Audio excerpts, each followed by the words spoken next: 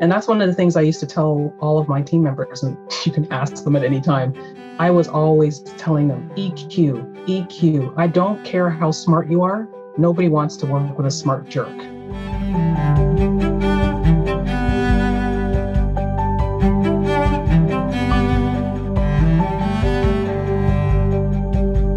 Welcome, everyone, to Culture by Design. And for this episode of our podcast, we have with us Zoe Mitchell from Canada, coming to us, what is it, Zoe, outside of Toronto? Yep, just outside of Toronto in Ontario, because we have provinces. That's right. You have provinces. We have states.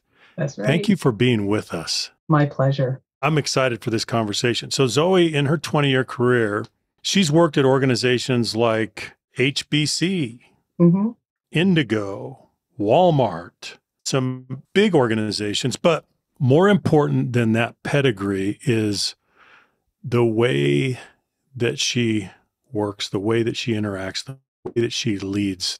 This is amazing. So she was voted most supportive leader by her employees and colleagues, and is an award-winning inclusive leader with over 20 years of corporate experience, building, leading, and maintaining successful, high-performing, diverse teams. She's a former finance senior leader. Are you a recovering finance senior leader? Is that how we put it, Zoe? Absolutely. But that's so wonderful, and we'll talk about your rich background and experience. Her results as a leader speak for themselves, and she owes it all to her inclusive leadership style. Absolutely. She's also the author of the book, Inclusive Leadership Now, where she takes a day in the life of a leader or someone who wants to be and layers in practical guidance and real examples of how to incorporate inclusion. I'm delighted to spend some time with you, Zoe, so thanks very much. Why don't we do this? Why don't we just get acquainted? And it's kind of an experiment. And I hope for all of the listeners, I want you to think about this. How long does it take to build rapport with someone? Have you ever thought about that? You meet someone and you don't know them. It can take a long time. Zoe, I've worked with people and met people that have worked together for years and years and years. They don't really know each other. Absolutely. Do you know what I'm saying? Absolutely. They don't know each other. They log hours and days and weeks and years together, and they don't know each other. They've never taken that opportunity, and yet it's so vital. It's that intimacy that creates connection. It's often the fear of the unknown that creates difference and division, right? Yeah.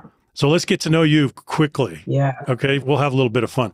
I want to ask you some favorites questions, right? And this is top of mind. So what's your favorite cuisine? Jamaican. Why is, I'm going to guess why that is. My parents are Jamaican. I was brought up in a Jamaican household. Yeah. I grew up with a lot of different foods, but my favorite definitely is Jamaican. That's fantastic. Fantastic. What's your favorite way to relax? It's going to sound funny, but running. My next question was going to be, what's your favorite way to exercise? I think you just answered both questions. Soccer.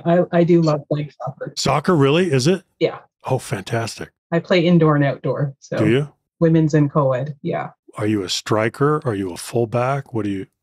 Fullback. I used to be a striker and went back to the sweeping position. The last role I've played on a team is sweeper. So I'm the last one standing. Soccer keeps you fit though, doesn't it? Yeah. What a great sport. But it makes you turn off. And then I had bad days, because if you're not paying attention, you'll get hurt. Good point. Yeah. And on bad days at work, I can kick a ball. I don't have to worry about kicking someone. That's right. That's right. That's a good way to go. So, yeah.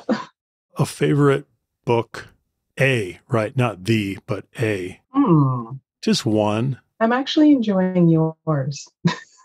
Oh, good. Well, I'm not going to stop you from saying that. I am. I'm actually enjoying yours. Good. Good. Well, I appreciate that. A favorite movie? Ooh, I'm going to say Amistad. I think it was educational for me, and it also was entertaining because it was a movie. I'm not much of a movie buff, but I think Amistad. Fantastic. Yeah, thank you. So let's dig into your life story a little bit, your story. So did you grow up outside of Toronto? Yeah, I was always in the burbs. I was born in Toronto, in Okay. the heart of Toronto, but Yeah. I grew up always in the burbs. So Mm-hmm. I'm Mm-hmm. not a big city girl. I Yeah. like the burbs. I now Okay. live in the burbs in a Yeah. small town, but Yeah. yeah, yeah. Beautiful. What were you like in high school? Funny enough, I'm introverted naturally, but I can be extroverted. I I should was, say. yeah, Yeah. I was a volunteer student council, but I counseled students younger than me. So I was like a mentor Mm-hmm. coach, sort of. Mm-hmm. I was friends with everyone, but I didn't have a clique, I would say. So I Okay. was more moving around. You'd move around from kind Hmm. of group to group. Yeah, yeah. Yeah. And it didn't matter anybody's background. I was talking to somebody who was different. I was very interested in different stories, Uh-huh. different experiences. So it's something that came naturally to me. And I'd say that carried through my work and through university. I Okay. never stuck in one group. Here's a distinction that I'll make in this next question that I think is Mhm.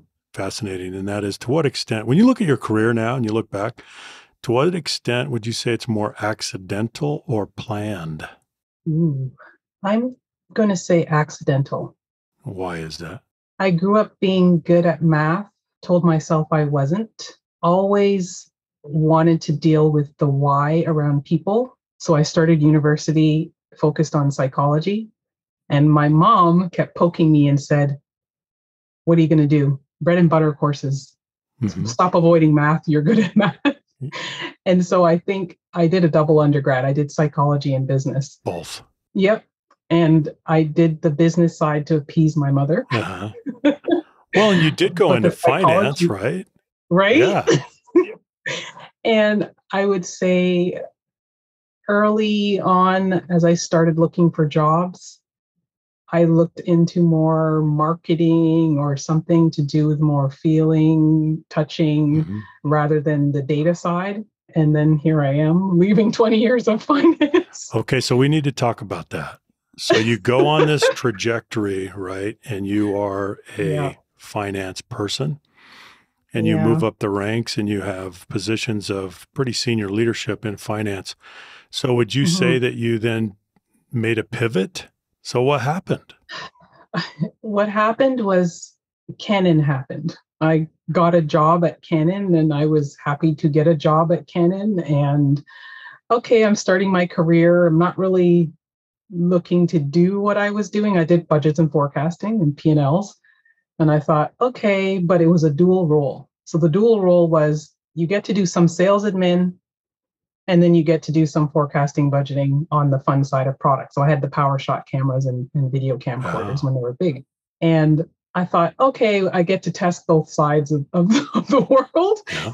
And I was funneled into the finance side. They took away the sales admin and said, here, stay in the planning side of the Hmm. business. And so I just went with the flow. Okay. And then I And it thought to carried myself, you, I don't it want to be carried a, you for a yep, good long I while. didn't want to be a leader, Yeah. absolutely, but I didn't want to be a leader. I didn't want responsibility of other people's careers. I didn't want to do other people's performance reviews. I ran from it, except it landed in my lap as So well. hang on a second. So you're saying you consciously wanted Yep, to be an individual contributor. You didn't want to absolutely. manage other people. No, Was that something that you had felt from the beginning? Was it, where did that come from? that came from, I think part of it not wanting to be in the spotlight. I think I became aware how different I was once I started applying for jobs. That was the first time I actually experienced what I would say is blatant racism Hmm. showing up. And then I became very self conscious of who I was. And I didn't feel like I fit in. And anything that would bring me spotlight, I kind of backed away from it. But did you begin your career with a high level of what you might call inhibition or, Yeah. yeah, Hmm. Yeah. but it increased? It got muzzled. You got muzzled. I got muzzled. You got to, I walked into interviews literally because my name is Greek. So I walked into interviews, and when I showed up, it didn't match my name. And I Zoe. would see the shock. Yeah, Zoe. It means life in Greek. Hmm. But when I showed up, and Zoe, who's probably supposed to be Greek, maybe French, I think I've heard it's a French name, I saw the shock on the faces. I had interviews that lasted less than 10 minutes. So it became very jarring to me. And I think subconsciously I told myself, if I hide and stay small and just do good work, that's good enough. Because at least I got the work. That's what it became. Wow. Yeah, it was jarring. I was shocked because it happened once and I figured, it's a one off. It's just them. But then it happened a couple times. And then I'd go to meetings and certain things would happen in meetings. And I would look around and, okay, it's something to do with me. So Zoe, that kind of extinguished your desire to be visible. Yeah. Which in a management track would be that, wouldn't it? Mm-hmm. It would put you 100%. it would put you on point. It just increases your visibility. 100%. And so you shied away from that consciously. Yeah. And the odd thing was when I was in grade 6, one of my teachers told my parents that I was a natural born leader. And I didn't even know what that meant. Mm-hmm. But once I figured out what that meant and I realized, that means I have to be very visible. That means I have to speak what I really think and feel. Oh, no, I don't know. I don't want to do it. So I'm going to guess that along the road then, even with these experiences that you had, at some point there was a turning point, or maybe it was a gradual transition. I don't know. But you turned around or pivoted or did something to acknowledge your strengths and also your motivation and go that way. What happened? People got handed to me. Okay. I didn't have it wasn't a question. Yeah. Somebody got hired and they said, "Oh, Zoe, they're going to report to you." And I thought, now you have a direct report. Now I have a direct report. And then I would say the few roles after that, so going into Hudson Bay Company, which is HBC, then it was, here's a couple more people. And they would be indirect reports. And then there would be great feedback. And I would still, in my back of my mind, say, I don't know about this. They kind of, it just slid by and you never even really consciously chose it. It just happened. No, and then here you are, you're a manager. And lo and behold, you're pretty good at it. Yeah, 100%. And people like working with you and for you. Yeah. And so now you can't turn back. Nope. Is that kind of how it went? As much as I wanted to. So how did you then get out of finance and build this consulting practice and do what you do now? Interesting enough, I think my purpose, is exactly what it was. I was sitting in my role. I will say I wasn't really growing. I was at a point in my career where moving up wasn't really interesting to me. The interesting part became the engagement with my team. Mm-hmm. How can I help somebody get to where they want? How can I help this group of people get to what they want? And that was the only thing keeping me in my corporate jobs. And I think I got to a point where it became too painful for me personally to sit in organizations and not be able to change their culture, but be able to create a culture of my own team that didn't match what I was experiencing. And that's where I became very aware of my purpose was and said, what roles or what experiences do I need to create for myself in order to feel like I'm fulfilling this purpose? Mm-hmm. And part of my purpose is actually allowing people to amplify their voices, which is interesting enough because that's what you do in leadership. Yeah. So, but Zoe, that's not the mindset that so many leaders have, right? What you're telling me is that you drew your deepest satisfaction from helping others succeed, watching that happen. Yes.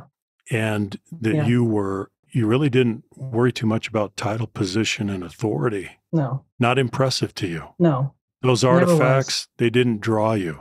No. It's not the big allure. No. Okay. No. It was me. It was more being very self-aware of how can I help somebody to create more of a lasting, I almost call it a legacy. Like, what is the point in all of this? Why am I working so hard? What is all of this for? Does it matter at the end of the day? Mm-hmm. I think is what my brain kept telling me. And so when I was looking to get out of my position, I said, what in the world am I going to do? But I knew whatever it was, it had to be on purpose. Yeah. And so consulting allowed me to stay on purpose. And I was toying with, well, what do I consult in? And the things that I noticed with my team is if they felt included, they performed at their best as long as they could work in processes that supported the work. So it was more people and processes, sort of a two-pronged or P squared, if you want to call it that. And so I knew that, okay, if I use my experience at least, and then I use that with my purpose, then at least I will always feel like I'm engaged and it won't be painful. So I ended up doing consulting. I did a lot of subcontracting first, and then ended up doing my own consultancy. So that's me now. It's an amazing story. So with that context in mind, let's talk about what you've learned about the role of leaders. Yeah. I think for me personally, I never looked at how everybody else was leading. I led from a place of what I wish I had, what I wish I didn't have, and what can I do to support somebody else. And I think a lot of leaders, we get our roles a lot of times, which is how I got mine. It's handed to us as a reward for good independent work. Right. As an individual contributor, right? Absolutely. It's really not something that's handed to you and you're supported necessarily on how to be a leader, right? And that's why you always hear that manager versus leader conversation, because leading is extremely different from managing. And I think when you can stand in the role and understand, if you choose to be a true leader, you have to understand your impacts on the things that you say, the impacts on things that you don't say, what you're doing and what you're not doing, what you're setting up as a culture for your team. You control it because you're the one holding everybody accountable, including yourself. And it has to be consistent and it has to be done with authenticity, because your team is going to see straight through anything that looks performative, straight through it, which is why I think for me, having all these painful experiences, it was lessons in what not to do, which was great. It's often how we learn the most, right? Yeah. And statistically speaking, we get more of those opportunities than the other, right? Absolutely. So we need to learn from those. Well, let's go back to what you said. You're responsible as a leader. You're responsible for the conditions, the climate, the atmosphere, the culture, the container, the soil. Absolutely. If that's true, then to build on what you said, Zoe, you need a higher level of self-awareness to do that well and to do it better. Absolutely. And that's one of the things I used to tell all of my team members, and you can ask them at any time. I was always telling them, EQ, EQ. I don't care how smart you are. Nobody wants to work with a smart jerk, right? It's all about how do you show up in a room, understanding your audience. Can people trust you? Can people trust what you're saying? Emotional intelligence is how you navigate all these meetings and spaces and the unknowns inside the office, but it's hugely important. You have to have self-awareness. How do you show up? How do people perceive you? And especially as leaders, we do have to know, and there's so many leaders that have no clue. They have no idea. Yeah, we could frame it this way. So you've got your IQ, but we could define that more broadly, your skills, abilities, knowledge, experience. But your EQ is your delivery system. 100%. And so if your delivery system is underdeveloped or it's broken, it's not going to go well if you're in the business of leading other humans. Absolutely. Yeah. So related to that, let's talk about, because I know this is a big topic for you, the role of feedback. Yes. Give us some insights about feedback. So early in my career, I will tell you that I didn't even understand what the word meant, but I knew that because I wasn't getting it, I couldn't navigate what I was doing successfully. It was like landmines. Sometimes I was right, sometimes I was wrong. And that's, to me, is the importance of feedback, because a lot of times we're talking about inclusion in organizations and making choices and decisions with team members, but how do you know you're doing what I would say is the right thing for the organization or the group of people that you're leading, unless they tell you along the way, is this working? Right? Is this working? And that's the importance of feedback. And it's also getting it in different ways, because you're working with introverts, you're working with extroverts. Some people will come to your office and say, hey, Zoe, that decision or that process that we just started isn't working. Other people will sit in the chair and say absolutely nothing unless you reach out to them and provide them with a quiet time of reflection to think about what it is that they need in order to be successful. And those are all the ways that we get feedback, but we have to be able to do it in different ways in order to understand, are we navigating this successfully? Are we going to get to our end goal?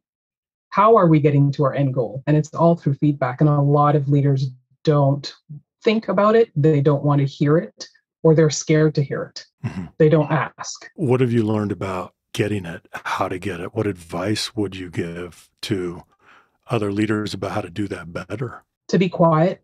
I think in our leadership roles, a lot of times we feel like we're supposed to have answers to everything and we're supposed to respond. And I would tell people, don't. Just listen. Mm-hmm. Listen and ask questions and reflect back what you think you're hearing to make sure that you're not putting biases and filters on the information that's being shared to you, and to be consistent with it. Don't get feedback once and figure you have it all handled. Get it repeatedly. It has to be consistent in order to be impactful. But I think a lot of times leaders keep feeling like they have to talk, they have to respond, they have to do something in that moment. Don't. Just listen. Let me see. Listen to understand. Let me see if I've got this, Zoe. So listen, ask, repeat. Yeah.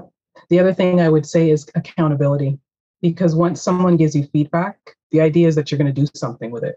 So holding yourself accountable to an action, a follow-up, sometimes it's a follow-up conversation, but what are you doing with the information?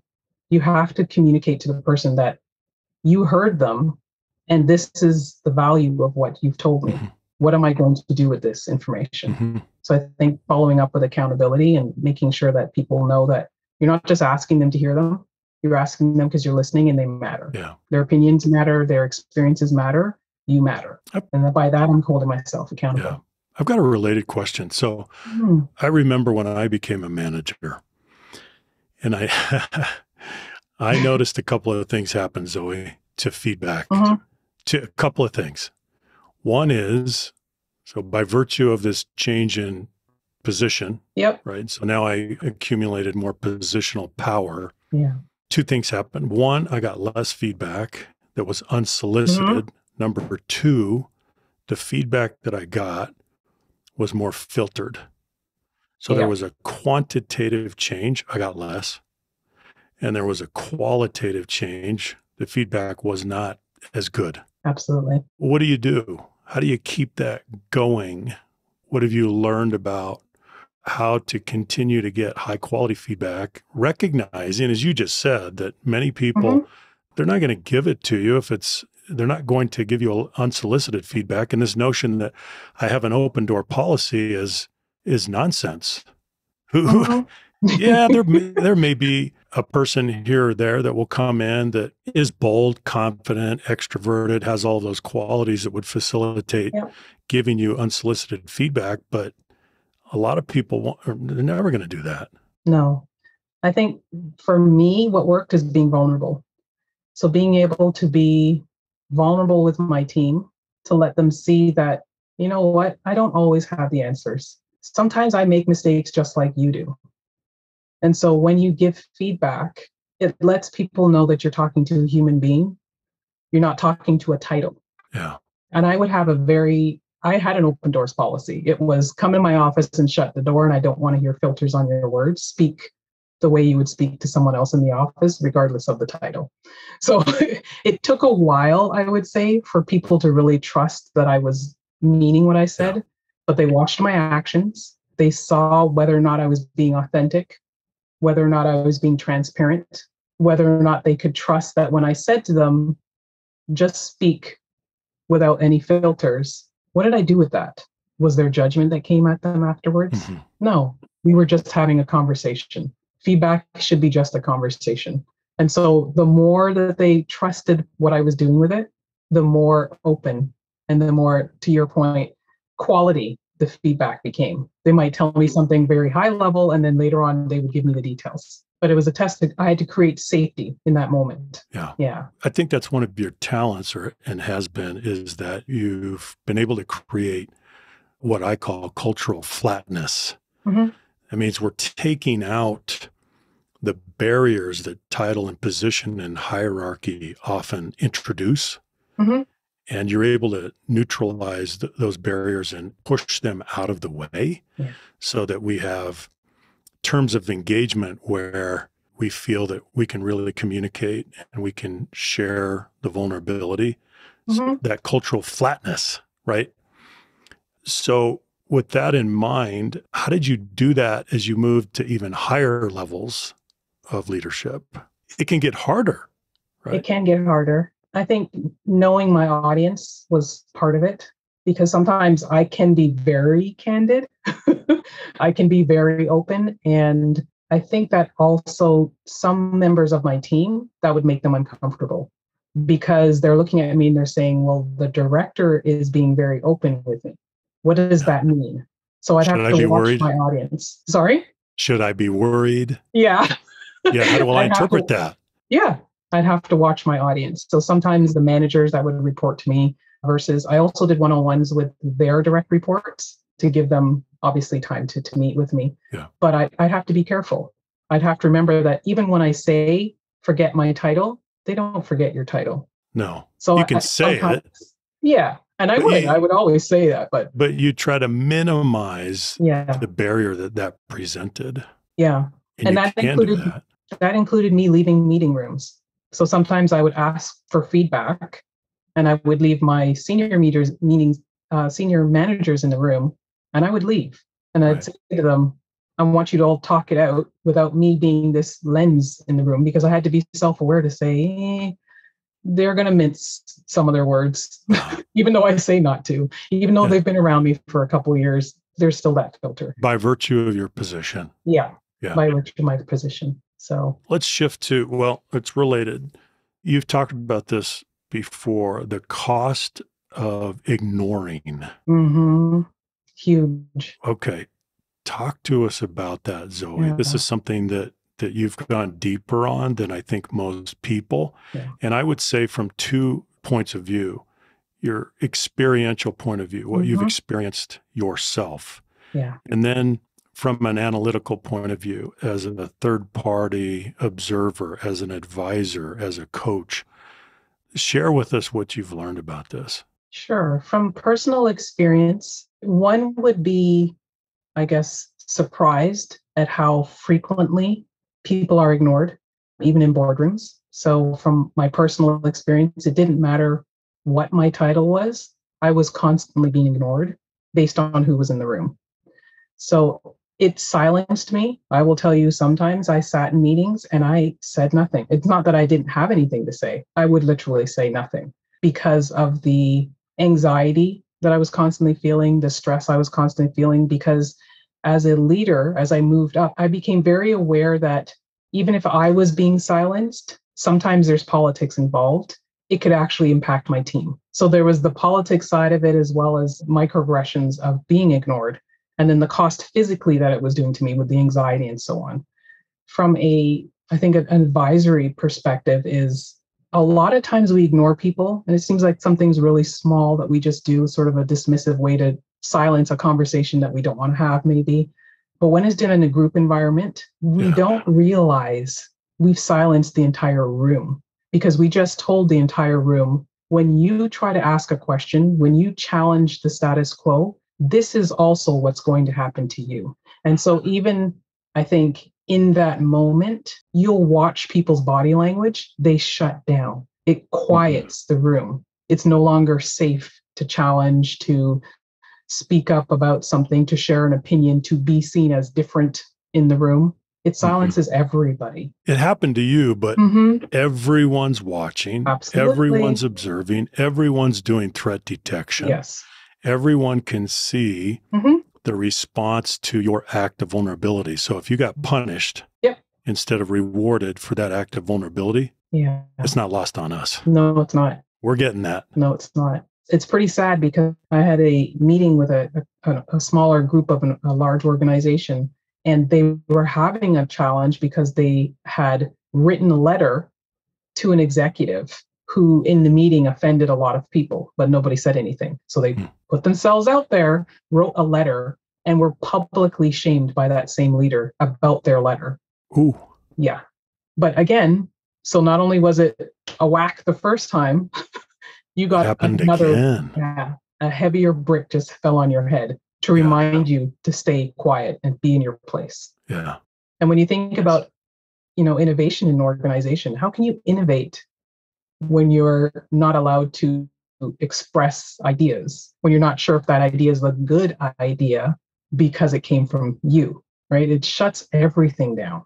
And it doesn't really matter where the idea came from. No, With no. innovation, right, Zoe, it's going to be a collaborative process anyway. Yep. And so we need divergent thinking, we need lateral thinking, we need people to verbalize all of those things, the ideas, the challenges, the expressions of dissent, the disagreement, the collisions. Yeah. That's all the raw material. Yep.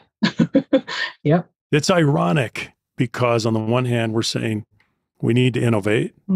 It's our lifeblood of growth. But on the other hand, we're not setting up the conditions that would nurture that. 100%. And if the other thing is, when we hear about whistleblower acts, that's all people that have been ignored. There's things that happen. There's a bigger impact or trickle down when people are ignored in an organization, right? Look at the shuttle, the crash of the shuttle. That was someone being ignored. Right. There's other companies that are constantly ignoring employees. And it's huge consequences. There's security breaches on credit cards from companies. And I think all of those things that there's a huge impact. Can you imagine airbags and in cars, and ignoring people is very, very costly to all of us. So let me get a little bit personal again then, Zoe. So you went through this yourself. Yeah. How did you develop, gather, express, figure out how to be resilient? And it's kind of the distinction that we make where you have two people, they go through the same distressing experience, traumatizing experience.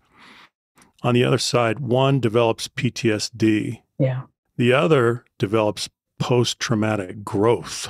That's what happened to you. I think that's what I'm hearing. How did you do that? It's funny. I had an interview with someone and I was sharing, they were asking me questions and those past experiences came up. And I think part of what I was doing was moving forward, as you say. Got the lesson, move forward. Got the lesson, move forward. Navigate, navigate, navigate. And part of it was because I knew once that moment was finished, I had to face my team. And on my team were young women looking up at me and saying, I want to be just like you. And in my mind, I'm saying, how do I get them there? Even though this has happened to me, how do I get them there? And in that interview, when she was bringing up all these moments, she said to me, how in the world did you get through all of that? Like, how do you even get up in the morning if that's what you know you're going to face every day? And I said, exactly. I don't think I told myself I had a choice. I don't think it was an option for me to tap out. And maybe it's my upbringing. It was keep it moving. And maybe I also told myself, keep it moving. You got stuff to do. But it's not that stuff to do was my team. Well, that's what I'm hearing, Zoe. It's not just about you. You have this massive sense of stewardship that goes beyond you. Yeah. And that fueled your motivation and gave you a depth of resilience that perhaps most people they're having a hard time finding. Yeah. That's amazing. I think early on in my career, I will tell you, one of the first jobs that I started, I struggled because I was set up to fail. And in that struggle, because it was one of my first jobs, I said, I got to figure this out. I'm going to do it. I'm going to figure this out. And I had my first performance appraisal, sort of an ad hoc one, popped up. And in that meeting, my leader told me, I don't think you belong here. Those were the exact words. I don't think you belong here. I think maybe you should go and do something more like sales or marketing. And he held his hands up to me to show me the difference between someone who's doing budgets and forecasting and somebody who's doing all that other soft stuff. And a month later, less than a month later, Tim, I got promoted by his boss. And I think I learned in that moment, it was bizarre. I thought it was a joke. It was actually sick. I thought it was a joke because I was waiting to be walked out of the organization any moment, every day for a few weeks that followed that meeting.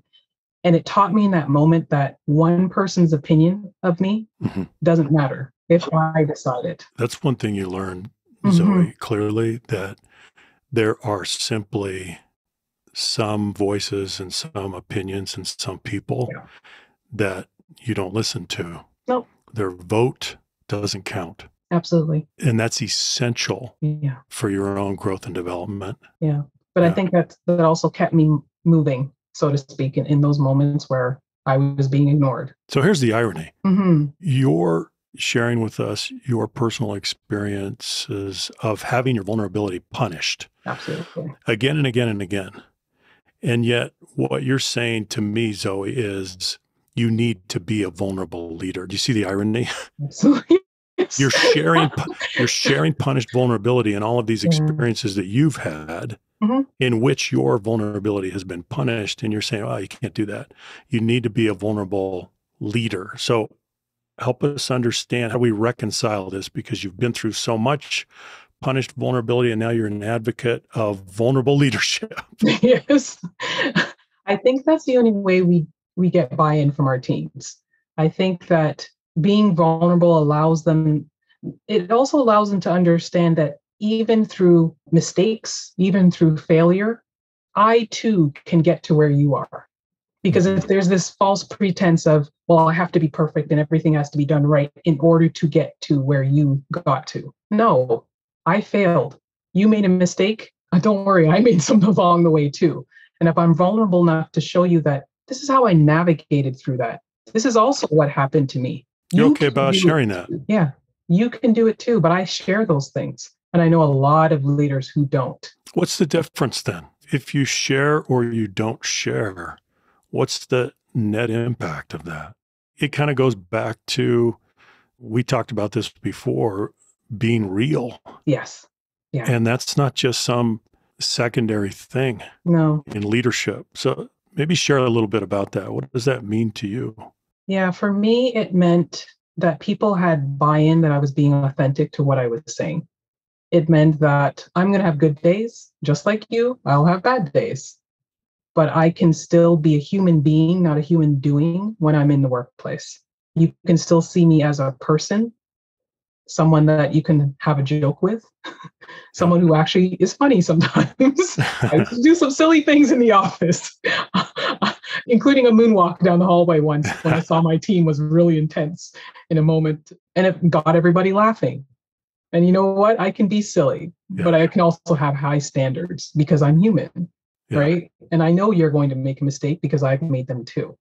And so you get that trust and that buy-in, and you get faster, I would say, faster reactions from teams, knowing that my intent is to always have best intentions for you, even if I make a mistake.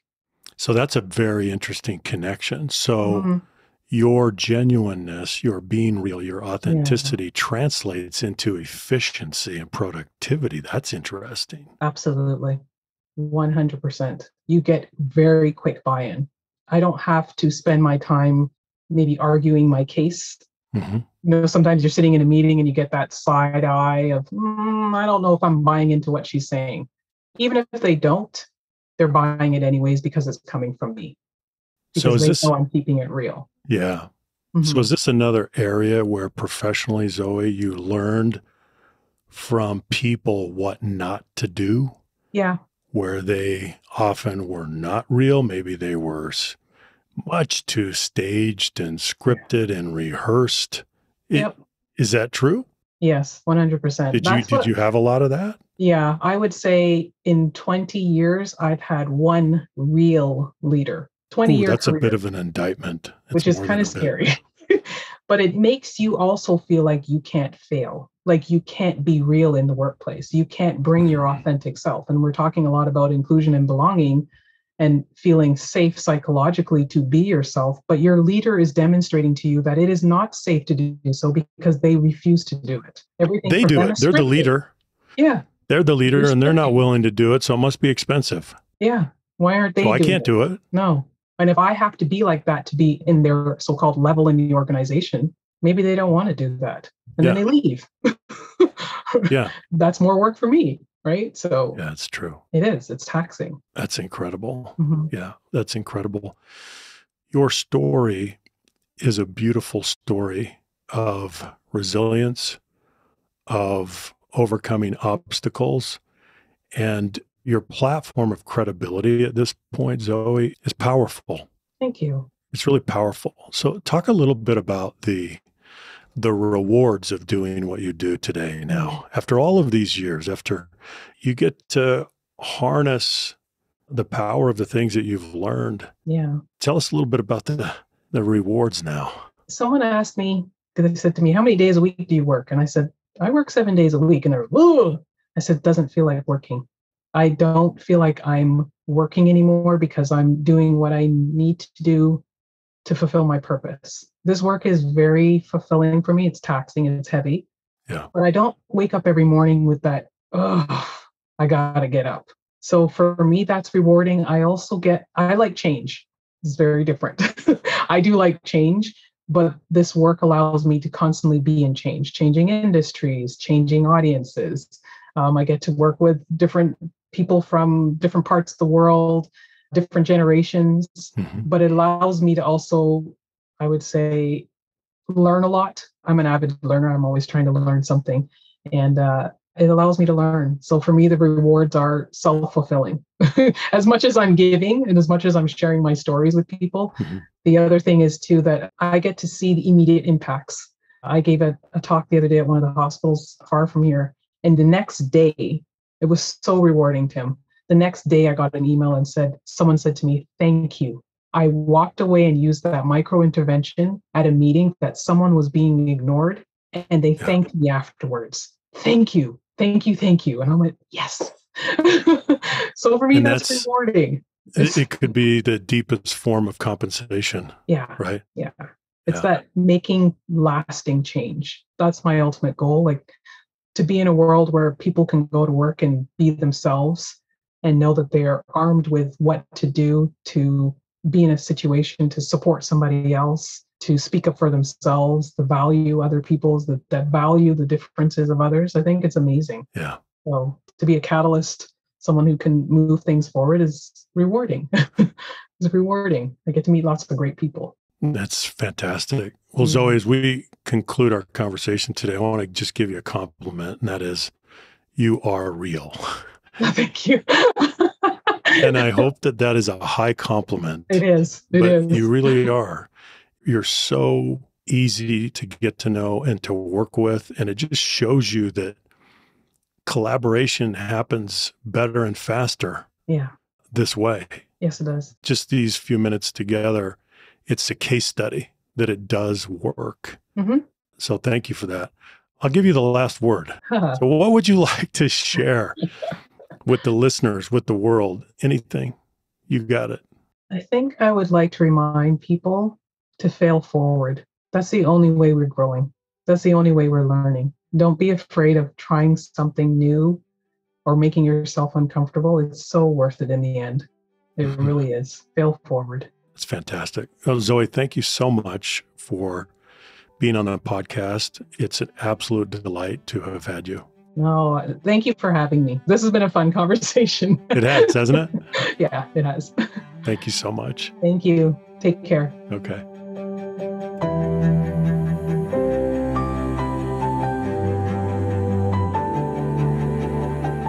Thanks for joining me today on the Culture by Design podcast. Be sure to subscribe and listen to new episodes every week. And if you'd like to see more of the work we're doing, go to leaderfactor.com.